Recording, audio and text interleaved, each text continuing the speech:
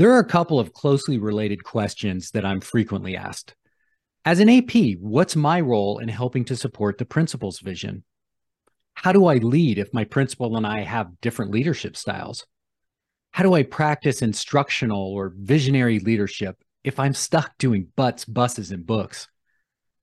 This gets at an essential challenge in developing principals because the job of the assistant principal is very different than the job of the principal. And it can be hard to prepare to be a principal when you're busy doing all of that AP stuff. These are questions focused on assistant principals, but the answers will be relevant to principals and other school leaders and district leaders. So I hope you'll stick around as we unpack what it means to be number two. Today, I'm joined by Dr. Ryan Donlan, a professor of educational leadership at Indiana State University, a former P-12 school leader, and author of All Other Duties as Assigned, the assistant principal's critical role in supporting schools inside and out. Ryan is here with us today to help us explore what it means to be number two and how we stay authentic, relevant, and appropriate. This topic is focused on assistant principals, but people working above, below, or around APs should also be able to gain valuable insights into their own leadership. Hello, Ryan. Hey, Frederick, how's it going? It's been great. We were just talking, getting into the new year here, and just Sure. excited for everything that's in store and in front of us. And I'm always happy for a new start and a chance to kind of reset and reframe Yes. and feel like we're starting fresh. I'll tell you, it's a profession that I have felt as a labor of love for many years, and one where, my goodness, we not only get an annual do-over, we get a semi-annual do-over, or even a tri-semi-annual do-over, depending on the configuration of our schools. Frederick, it just doesn't get any better than this. I love it. And I think that's one of the things that's so powerful that in some ways we know because we all do that reset 2 or 3 times a year. Sure. But I think sometimes we fail to appreciate just how special that is. Hey, before we go any further, can you tell us a little bit about how you got to where you are today? Oh, I certainly can. Well, thank you very much for mentioning I'm a professor of ed leadership. I spent 20 years in P-12 education in both teaching and leadership, inspired, Frederick, primarily by two teachers, my fifth grade teacher and high school social studies teacher. Well, the latter of the two actually became later on in life the best man in my wedding, an additional grandparent for my son and daughter, and just a hero his entire life. So I've got a wife and two kids, and I have spent my professional career championing the underdog. Some may call them at-risk students. I call them at-promise students, but just kids that are incredible. And in some cases, the school experience hasn't necessarily been one with them in a positive way. So I got an opportunity very early on in my career to become an assistant principal. It came with another position, the alternative education director. So you can imagine it came with championing kids. What I found out very quickly, Frederick, is that it also came with championing adults. It was inextricably linked because it's this village that raises the child, as the saying goes. And my goodness, I found that teaching never had to end when assistant principaling began. And as assistant principaling continues, it's all about teaching. You just don't and never would want to get away from that. And it is so cool. And that's what has inspired me to continue teaching, to continue writing, and to author the book, All Other Duties as Assigned. Thank you so much for mentioning that. Yeah, no, and that's I love what you just said. Championing kids and championing teachers, you can't disentangle that. No, it's there. It's together. It's not coming apart. Awesome. So I always like to start with celebrations, and we talked a Okay. little bit off air, but what are you celebrating today? Oh gosh, I am celebrating. Well, I'm celebrating the new year, new opportunity. I'm celebrating my newfound partnership this past couple of years with Solution Tree Publishing. I'm celebrating a new friendship with you. And I'm celebrating, Frederick, a daily opportunity to be only as good as my next day's best work. And in such, you've given me another opportunity to share some things and to learn some things from you as well and from our audience. Wow. Thanks, Ryan. And speaking of the book, I sat down and went through your book last night, and I really like it because I think it's full of actionable strategies and tools. So it's not just stuff that I read, but you really lay out how can I apply what I'm reading, and then you've got tools and forms and things that I can actually use to help me do that work. And also, I like how you combined what the research says, but also with your own experience. Okay. So it is research based, but it's also very real and very accessible and just lots of practical application. And then finally, it's just a really approachable writing style. So I feel like we've already had this conversation because I went through your book last night. So I really appreciate that. And I actually want to, for listeners, read just a sample from page 164. And Cool. Okay. your topic here is visit just because. Oh, yes. Whether it's an informal visit, quick walkthrough, or formalized evaluation, it seems the scripting, logging, and scribing with tablet or clipboard in hand is more the rule than the exception. I suggest something completely different that may be even more important: a visit just because. Oh, I love that. I love it too. And it's such a, we're going to talk about this teaching, how it can go all different directions. And that's a part of teaching that has to do with motivating. And it not only motivates other folks because you're just hanging out in their classroom just because, but it motivates us too as assistant principals. We visit just because sometimes it can be a momentary stay against confusion. It can be a respite, but it can be an opportunity to recharge, and you don't have to get out your pad or your device or your notebook.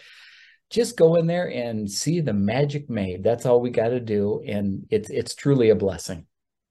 Ryan, that's something I advocate for too. And I've actually started to try to build language around that because I think that's one of the challenges when we say we're going to go into classrooms and do an observation. Like, what does that mean?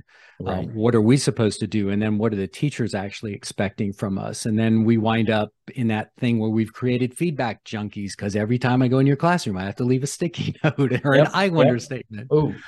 And so I call this performative observation, where it's like I'm an audience member and I'm going into your classroom and you're giving a performance. So the benefit is for me. I'm just there to enjoy and to appreciate your performance. So you're not going to get any feedback from me because I'm there for me, for my own growth and for my own benefit. And it's not about you in the sense of me trying to make you a better teacher. And I think being able to have the language and to say, this is, hey, I'm here for me today. So you're not going to get this. Yeah, you're not going to get the sticky note. The pressure's off. And I just think it's a way to kind of clarify some of the purposes. Wow. Like that's one of the forms of observation that we do. Did you just call that a performative observation? Is that what the term was? Yeah, performative. I talk about four patterns of Okay. There's four patterns of observation, right? There's evaluative, which is the kind of formal policy type stuff. Yeah. And then there's formative, which is what we're doing. We're doing coaching cycles. And then there's performative, which we just talked about. And then what I call normative observations, which is when we're following up on professional development cycles. So if we all do a training on a specific reading practice and we're going to go out, then we want to follow up all the training we do. We want to follow that up with observations so that we can help people make sure that things are implemented with fidelity. And if there are barriers, we gather the data to help address that. So it's one of my pet things. I think we can become a lot more effective at how we use observation simply by clarifying what we're trying to do with some good terminology. Absolutely. That is wonderful. It basically lets everybody know what the ball game rules are before the game's played, and just, I have a good friend who's big on disclosing our motives, disclosing our motives before we're in a situation that can amp up the angst a little bit. Just the disclosure of motives. Hey, I'm here because of, That's a beautiful thing. Thanks for clarifying that for me. Yeah. Well, so this, and just so leaders know that, or listeners know, this is the first time we've ever talked. We've had a Yeah. couple, I think, text and maybe email exchanges, but I can always already tell we could probably do like 10 episodes today if we had the time. So we're going to have you back. But one of the things we talked about, we were talking about multiple things when planning Yep. this podcast episode. And at some point, you mentioned the role of the APs in influencing those Mm. around them. And I jumped on that because, as I said in the introduction, right, I hear those kinds of questions a lot. So let's dig into that. And in our email exchange, you said, quote, how number twos in leadership have influence and roles in all directions, Oh yeah. continuously teaching up, teaching down, and teaching around. And I just thought that is so powerful. We're gonna tackle that today. I love the idea. So, what do you mean by up, down, and around? Well, thank you. Well, first of all, this is a, I don't know if this is a theory, if this is a paradigm, if this is a framework, but it's something developing in my head, in my heart right now. And it comes out, you're kind of mentioning that I have a ton of strategies in the book, and I do. There's 50, 60 or more, inspired by over 150 cutting edge folks. And our experiences, my experiences, AP's experiences. So inductively, this thing started to coalesce. And I was sitting in this beautiful atrium I have in our building here at the campus of Indiana State University with a friend and a colleague. And he wanted me to go with him overseas to talk to comparable leaders and assistant principal types in schools. And I needed a way to do it and to make sense. So I started scratching this out on a legal pad. And I now have the snapshot of that first drawing in the all other duties as assigned blog that I put on for folks who want just the rest of the story, what's in my head right now. Okay. So I've been working on this for a few months now, and it's starting to come together. And it's, as a number two in an organization, we let's say assistant principal or dean or vice principal or whomever, the teaching never has to end when assistant principaling begins, because we have a daily, weekly, monthly, yearly opportunity and more to teach up, to teach down, and to teach around. So when we're teaching up, down, and around, we got not only roles that we assume, but we've got either expectations or duties too. And I can detail them out, and then we talk about whatever you want to talk about. So let's say when we're teaching up, we serve in the role of a confidant. And we teach up to our principal most of the time, our number one in the school, the principal. So when we're teaching up, we serve as a confidant. And in such, we safeguard, we serve, and we supplement the principal in what the principal wants to do. And those are specific roles or duties or expectations, and we can detail them out with strategies when we're serving, when we're safeguarding and supplementing as a confidant teaching up. Similarly, as a number two, we teach down. And we teach down and we serve in the role as a caretaker. And by teaching down, it's just a directional arrow. I don't mean to seem like we're higher on any sort of status, right? But let's just say teach down primarily to students or to families or to whomever, okay? Those who rely on us too as a caretaker, okay? We're their caretaker. We prescribe like a prescription. We give them guidance and advice. We protect and we problem solve. So as a caretaker, as we teach down, we prescribe, we protect, and we problem solve. And we do it all day long. It's just all day long, every day, every week, every year, every century, eon, right? So then while we're teaching up, we're teaching down, we're also teaching around. And we teach up as a confidant, we teach down as a caretaker, we teach around as a collaborator. And that's primarily with other adults in the building, fellow assistant principals, teachers, staff, paraprofessionals, school psychologists, custodians, lunch personnel, bus drivers, the other adults. And as a collaborator, we model, we manage, and we motivate. So we get to teach up as a confidant, we get to teach down as a caretaker, we get to teach around as a collaborator, and the teaching never ends when assistant principaling begins. And it's good stuff. It really is. And and it's developing. So this is formative. A couple of months from now, you and I might find another. I mean, that's three-dimensional. We might find a fourth, you and I. My You know son's what? a real mathematician. He's now a freshman at Indiana State. So I'd have to ask him what fourth dimensions are all about. He might be able to conceive of it for us. I can't right now, but that's just me. Well, I think you've got three things here, and each of those has three things. So there's a nice symmetry to that. So let's look at the up piece. I think that's always the piece that fascinates me the most. Okay. And part of it, I always think there's this piece of part of it is helping the print. You want to serve the principal and further what the principal is trying to achieve. And I think that's pretty common. But how do you help your principal grow? How do you help them get better? And I'm working with an assistant principal this year.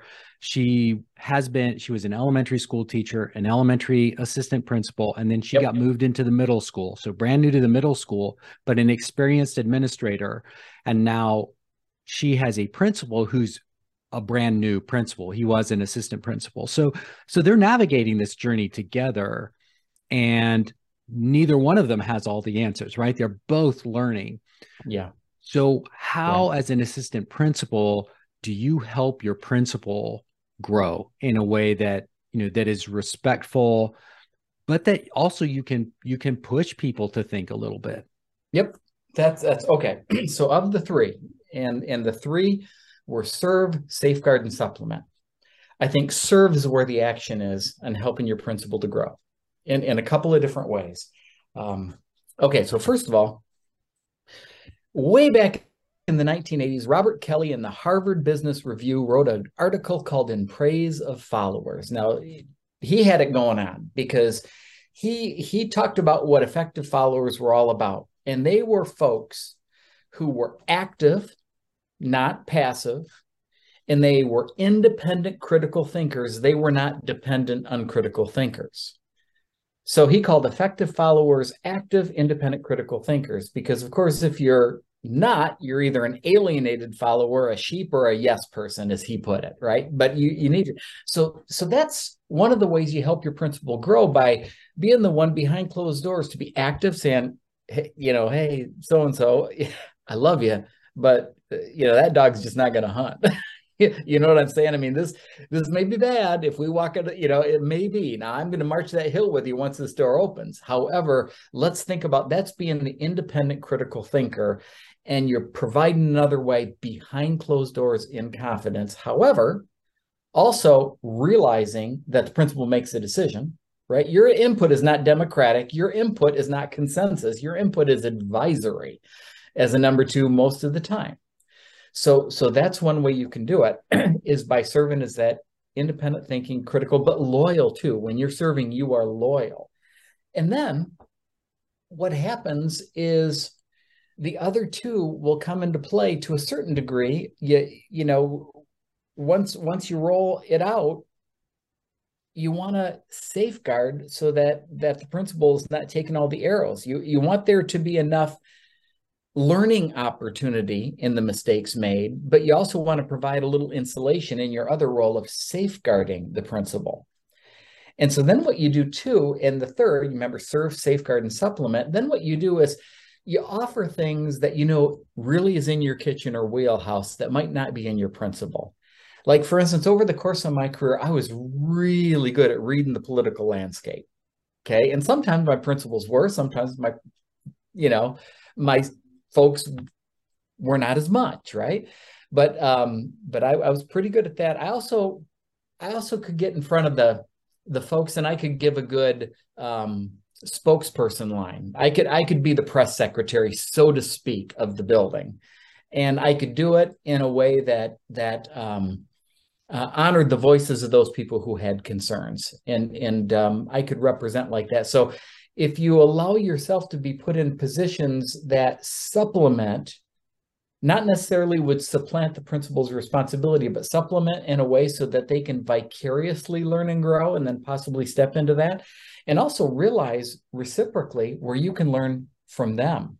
I think one of the biggest things in serving is helping your principal to connect the dots in school culture. And I talk about that in chapter 3 of my book. It's a strategy. Connect the dots in school culture. And if you do that, it's almost like the way business is conducted around here that will outlast any leader in a building, because it has been the way the culture, the organizational culture, has developed over years and years and years. And if you can see that like an X-ray machine, you can help your principal grow because you're whispering in their ear. And then the final thing I think assistant principals can do to allow the principal to grow is we need to own a way of being. We need to seek effectiveness, not justification. And I talk about that in chapter 1. Because every time we seek justification, in other words, when we take action, if we expect to be supported, if we expect that the principal's going to, the principal has a wider pan. The assistant principal has a wider field of vision than teachers, because we have more variables with which to contend. The principal's pan's even wider. And so all we can do as assistant principals is to do what we can do to the best of our ability to be effective for kids, for community, for schools. And then we've got to leave it in our principals' good hands. And so with that, they take what we have done. They either support us, hopefully more often than not, or not. And then they embrace what they need to do next. And as such, then they own the dividends of that decision. And as such, because we're worried about our stuff, not theirs too. But again, we're supplementing, we're serving, and we're safeguarding. I think that allows principals to grow. That's teaching up. That's being a confidant. It really is.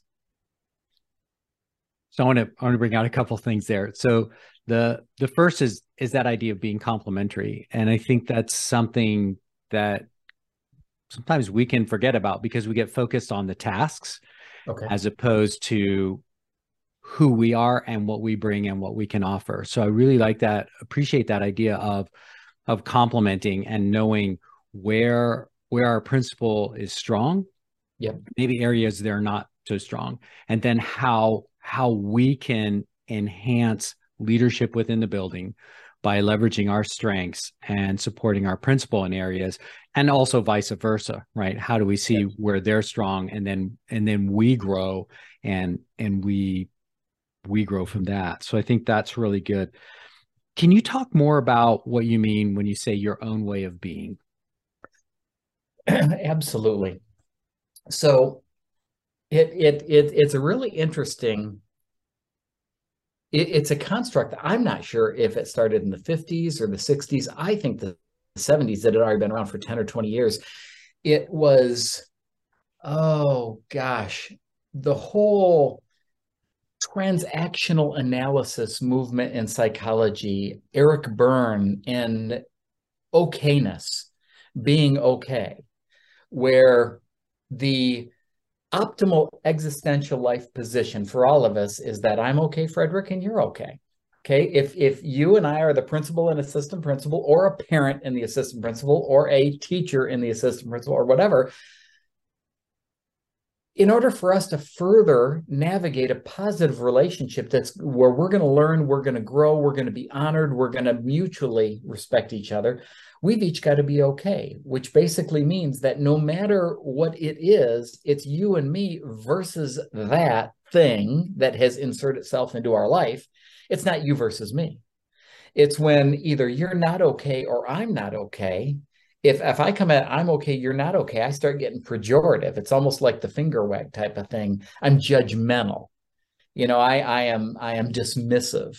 I am my pan is no longer wide. It's very narrow. I'm not just prescribing. I am shoving something down your throat, and it's not necessarily what the doctor would order, so to speak.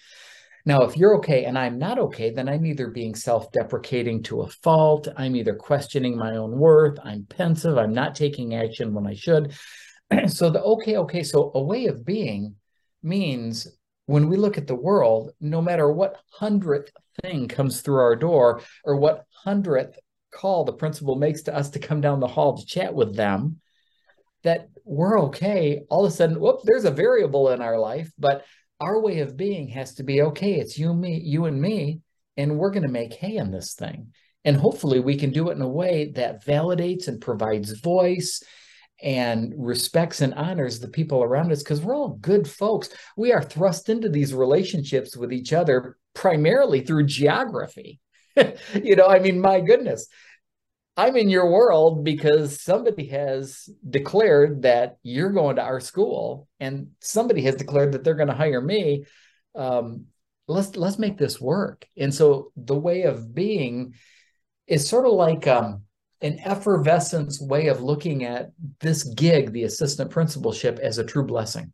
And it's a blessing because what happens is when we're in the assistant principalship,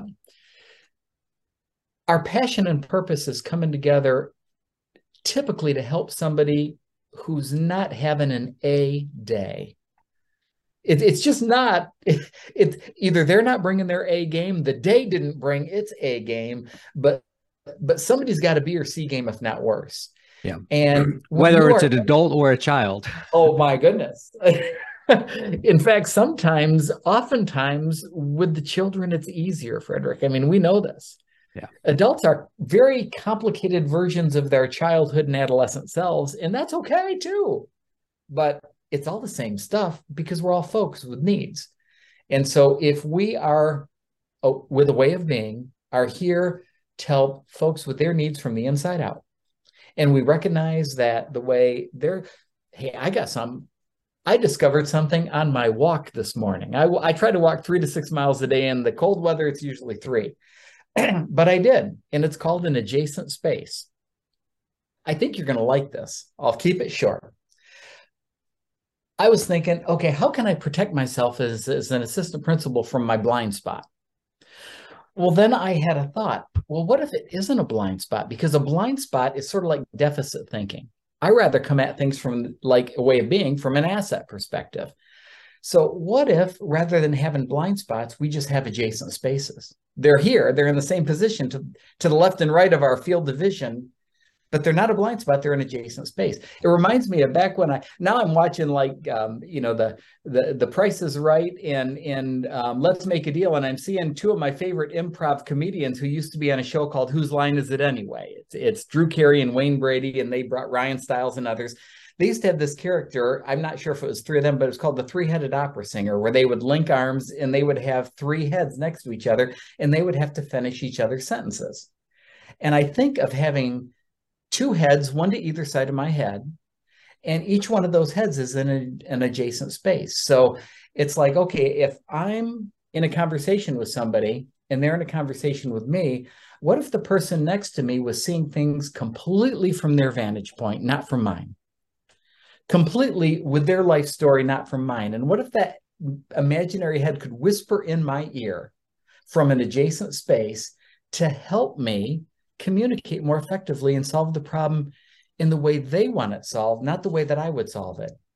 Nate Regier, one of my favorite authors and a good friend, calls that a platinum rule rather than a golden rule. Do unto others the way they would want done unto them rather than the way you would want undone to you. And so it's just stuff that's going through my head, but it does have something to do with a way of being.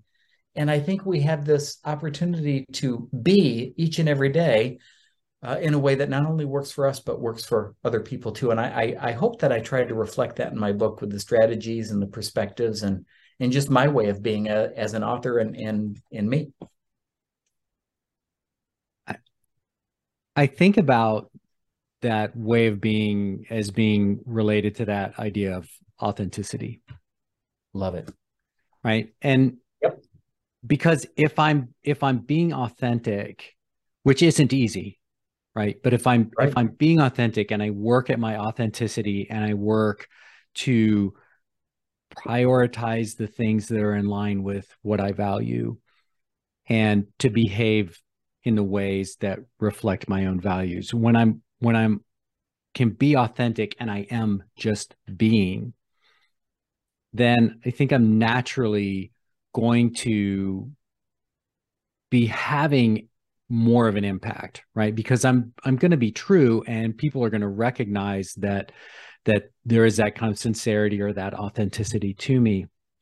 And I think of that being myself, being my authentic self, in as opposed to me trying to calculate everything, right? Or Mhm. what should I do here, and what, not that, I mean, we need to be reflective, but we need to be Yeah. reflective in a way of, okay, how are we going to take care of people in this situation versus what's the calculation that I need to make. I don't know if I'm being clear on that. I think it's wonderful. You know what that takes too? That takes a lot of strength because to be authentic, don't we need to be vulnerable as well? And you were talking about culture earlier, and so let's pull Mm, that into this, because I think vulnerability is so critical. And one of the things that I've really been wrestling a lot as I'm talking to assistant principals and working in some schools is the whole notion of growth. And we talk a lot about student growth. yeah. We don't talk that much about teacher growth. I don't think in a real holistic sense. We have PLCs and we have workshops and we want people to implement new practices, but we really don't talk about teachers as being professionals who are continually growing. Or we don't, maybe we talk about it, we don't act on it enough. And we have this expectation that we want our teachers to be growing, and yet that takes vulnerability. And then going back, as leaders, are we actually modeling that vulnerability from the get-go? Do our teachers know where we want to get better and how we want to grow? I'm thinking in my own business. I just met my daughter Mara is our inclusion strategist and just helps Yep. me do everything that I'm doing.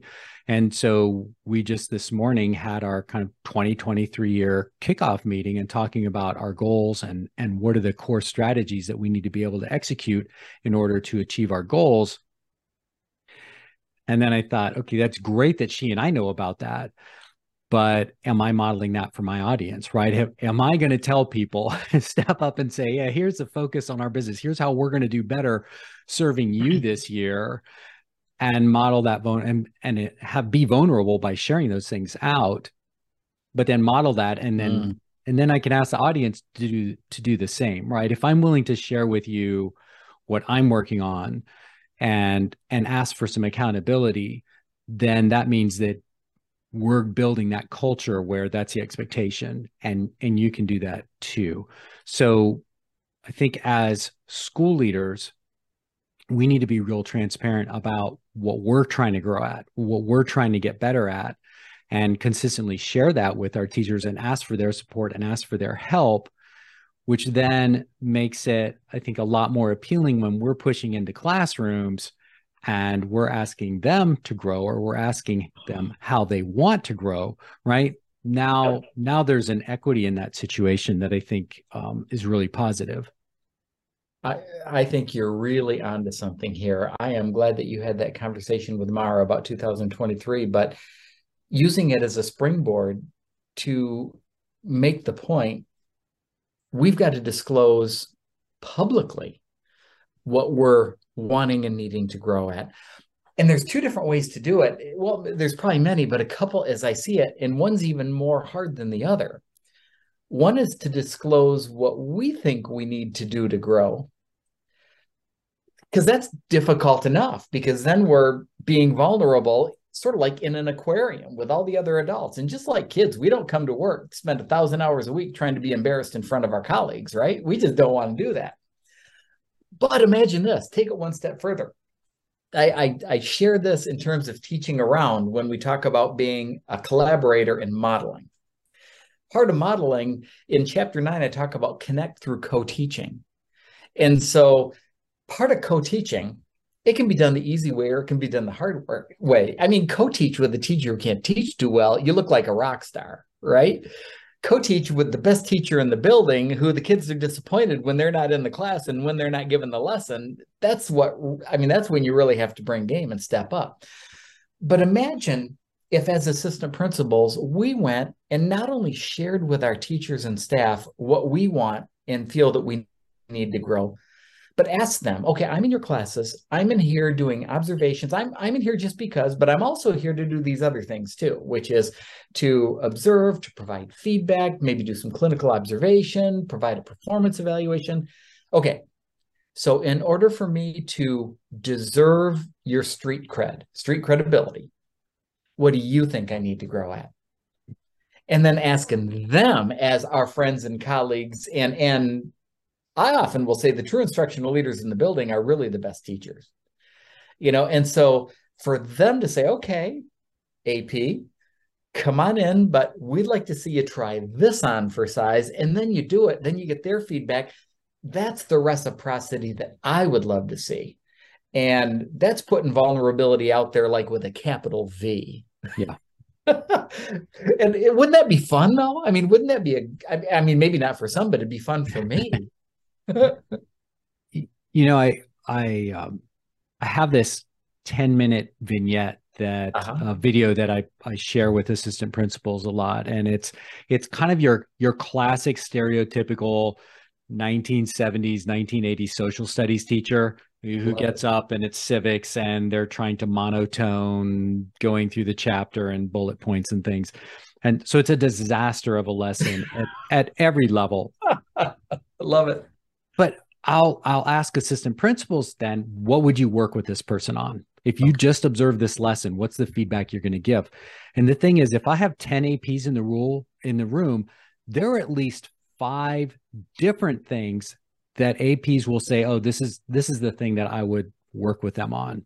Okay. And what that tells me is there is not one specific thing that is the magic bullet in that situation. If I go in and watch a teacher and I see 5 different things that they could get better at, does it really matter which one they get better at? Which then leads me to the idea that instead of us telling that teacher what they should improve on, why not have the conversation and say, hey, how'd that lesson go? These kids these days, right? Oh, you don't sound too happy about it. Well, all this stuff. Okay, what can I do to help you?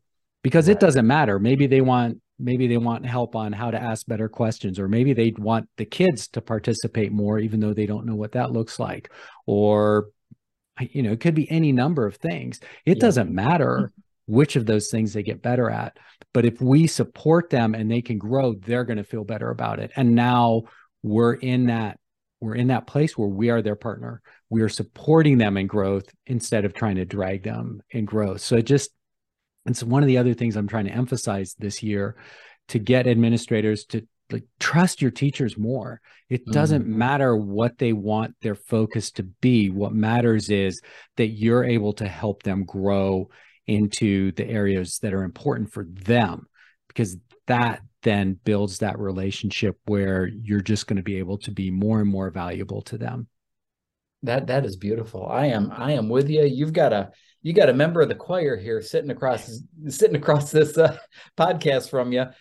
Hey, I just thought of something that I would love your thoughts on this too, Frederick, because learning often happens best at the edge of uncomfortability. I'm not even sure if uncomfortability is a word, but I prefer it to discomfort. Okay, uncomfortability.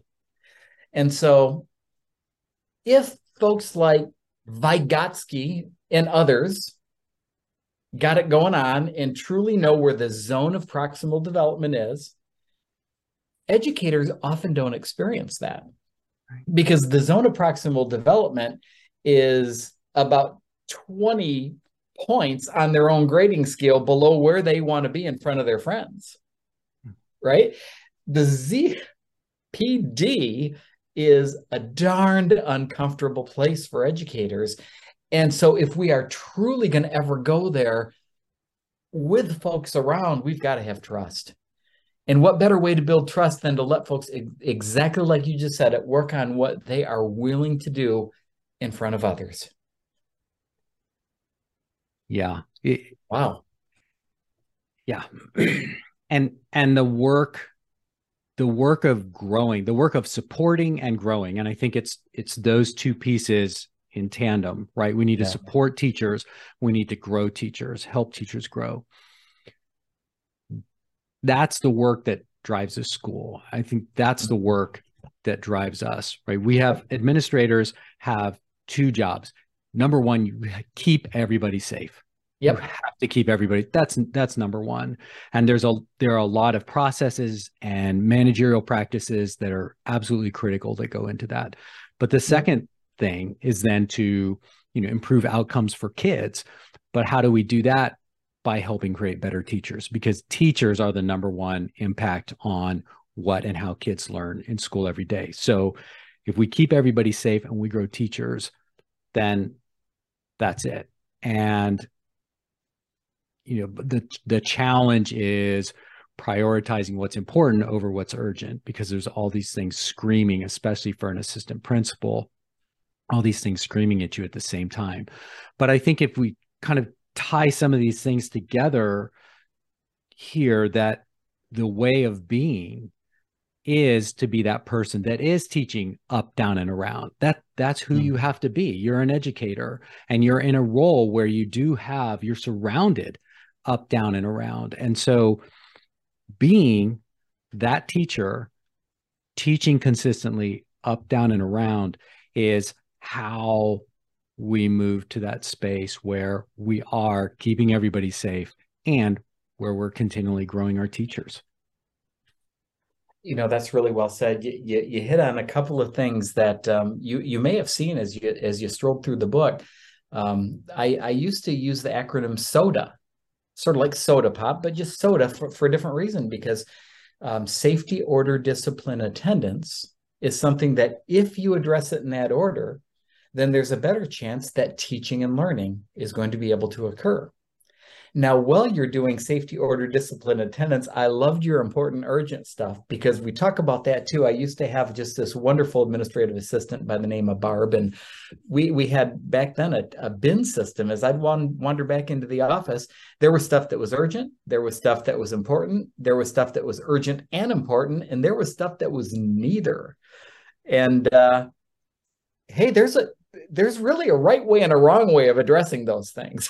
Yeah. Or Yeah. at least So better and not so better. yeah, I'm a huge Eisenhower matrix person. Okay. And I've been working on my book. I finished up the first draft at the end of December. So I'm really excited about that. And I think it's the first or second chapter I lead with the Eisenhower matrix, which is those four quadrants of important and urgent, important but not urgent, but that's all your teacher development work, right? That's the challenge, because it's important, but it's not urgent. Right. And then we have the urgent, but not important. And so that whole idea of the administrator's journey from being an urgent leader to being a leader that's what I would call a strategic leader, who's more focused on the people than the tasks. That's so beautiful. Beautiful. Yeah. Well, we've covered a lot of ground today, Ryan. This has been fun. I thank you so much for having me, and I just feel blessed to be hanging out with you. Good. Well, it's been good fun. I want to ask you 3 questions as we close out here. And the first one is, what part of your own leadership are you trying to get better at? Oh my goodness. I would have to say forgiving in advance.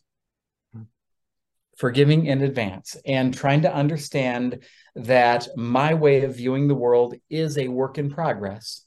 And I think it does have to.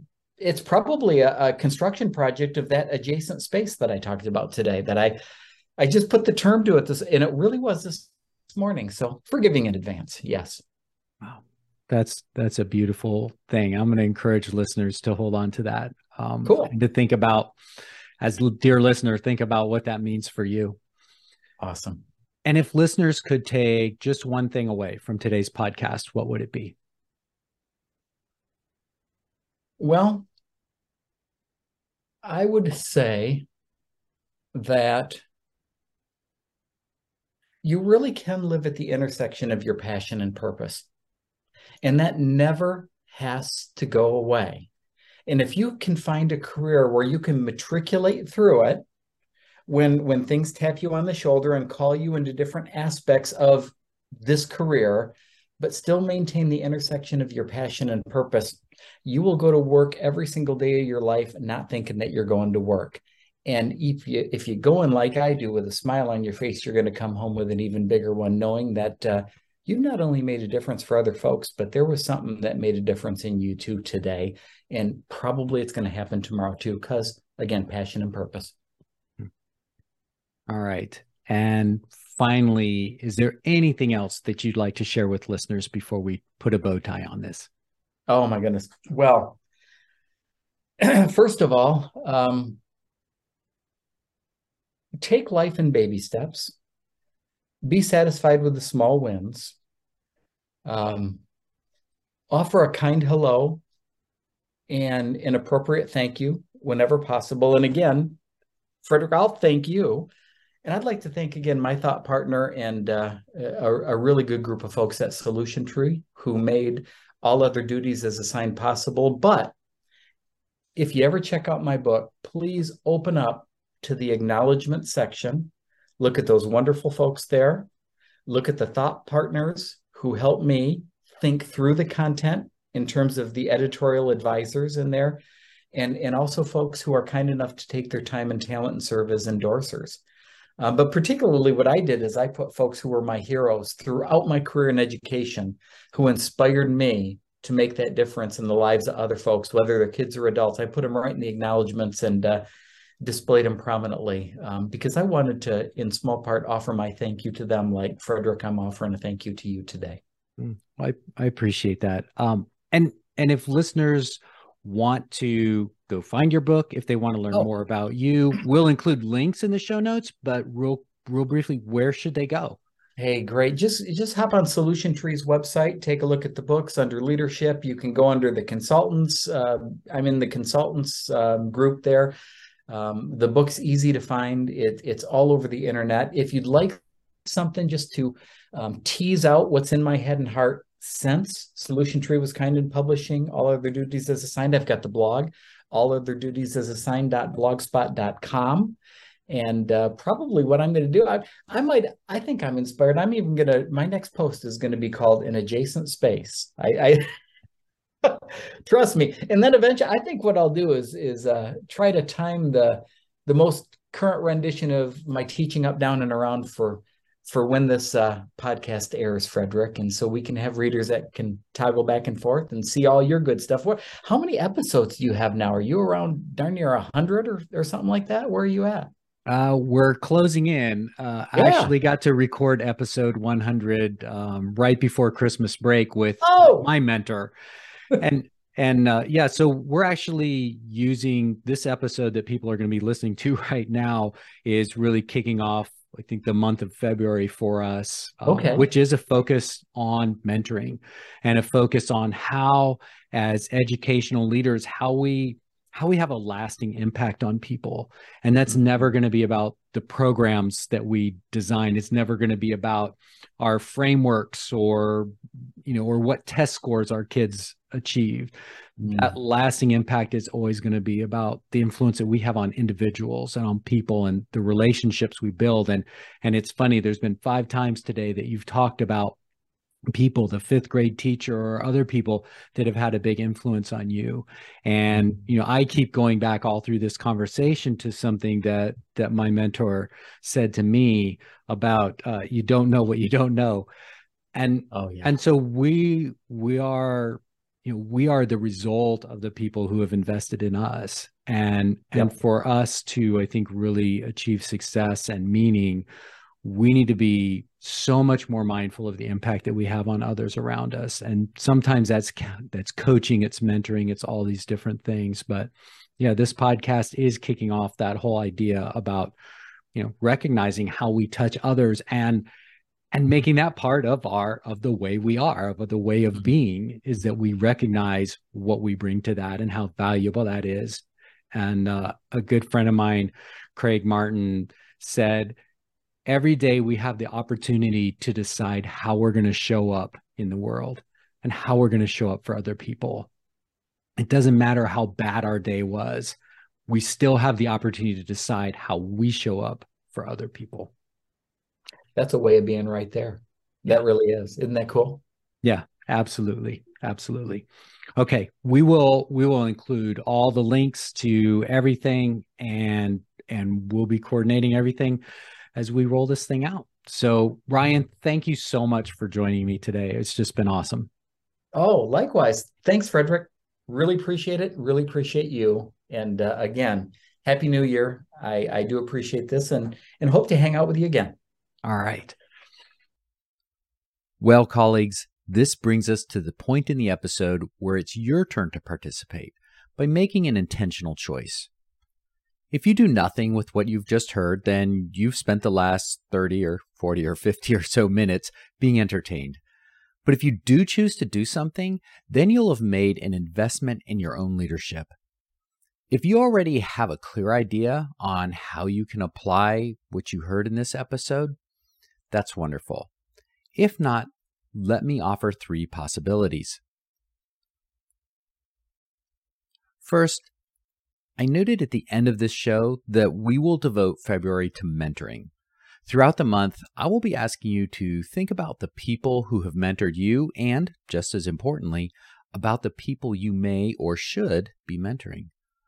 So let's start right now with the most accessible mentor-mentee relationship, the principal and assistant principal. And if you're an instructional coach or other school-based position, you can translate that into what makes most sense for you. It still might come back to the school principal. If you are in a district or county office situation, you can think about the superintendent, assistant superintendent, or director relationship. Either way, consider that mentoring really is a two-way process. Whether you are the mentor or the mentee, what can you do to enhance the quality of that relationship? Another thing you can do is forward the show link to a colleague and say, hey, this was a great show. I want you to listen to it, and then we can talk about it. Or third, identify one big takeaway or maybe one big question from this episode and just share it with me. Type it into an email or record a quick audio or video on your phone and send it to me. You can reach me at frederick@frederickbuskey.com. Thank you for including me on your leadership journey. Remember that you can walk more with me by subscribing to my daily leadership email and Quadrant 2, my monthly microjournal. And if that isn't enough, we can walk further together in Apex, my virtual paid community for assistant principals. Apex helps you network with other APs and participate in group coaching with me. You can learn more about Apex and my other offerings at frederickbuskey.com. I look forward to seeing you again on Friday when we recap this week's daily emails, and next Tuesday when we interview Eleanor McCauley, a wonderful K-8 principal who shares with us the inner working of her flywheel and how she drives consistent teacher development. It will be a great show. You are not going to want to miss it. I'm Frederick Buskey, and thank you again for joining me on this episode of the Assistant Principal Podcast. Remember to subscribe so you don't miss a single episode. Cheers.